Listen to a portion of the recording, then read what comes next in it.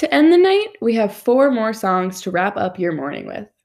Starting with Left Hand Free by Alt J, who we played another song by earlier in the night. This one is a very different vibe and is one of my favorite driving songs. I just love when the windows are down in the summer and their hair, blowing in the wind.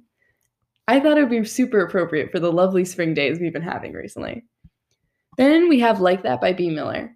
She's actually competed on the second season of The X Factor, and this song is like being treated like trash, but you become stronger, which is what I'm hoping is going to happen to me after these midterms.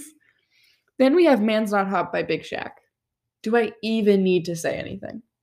I mean, if you have not heard Man's Not Hot, then you need to prepare to hear the best song to ever be written in music history.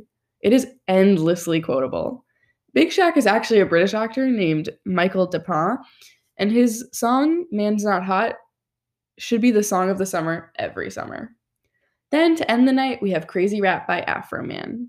He's known for one of his other songs, Before I Got High, but again, this is a song we think is a lot better than the more well-known hit. Pun intended. We hope you enjoy.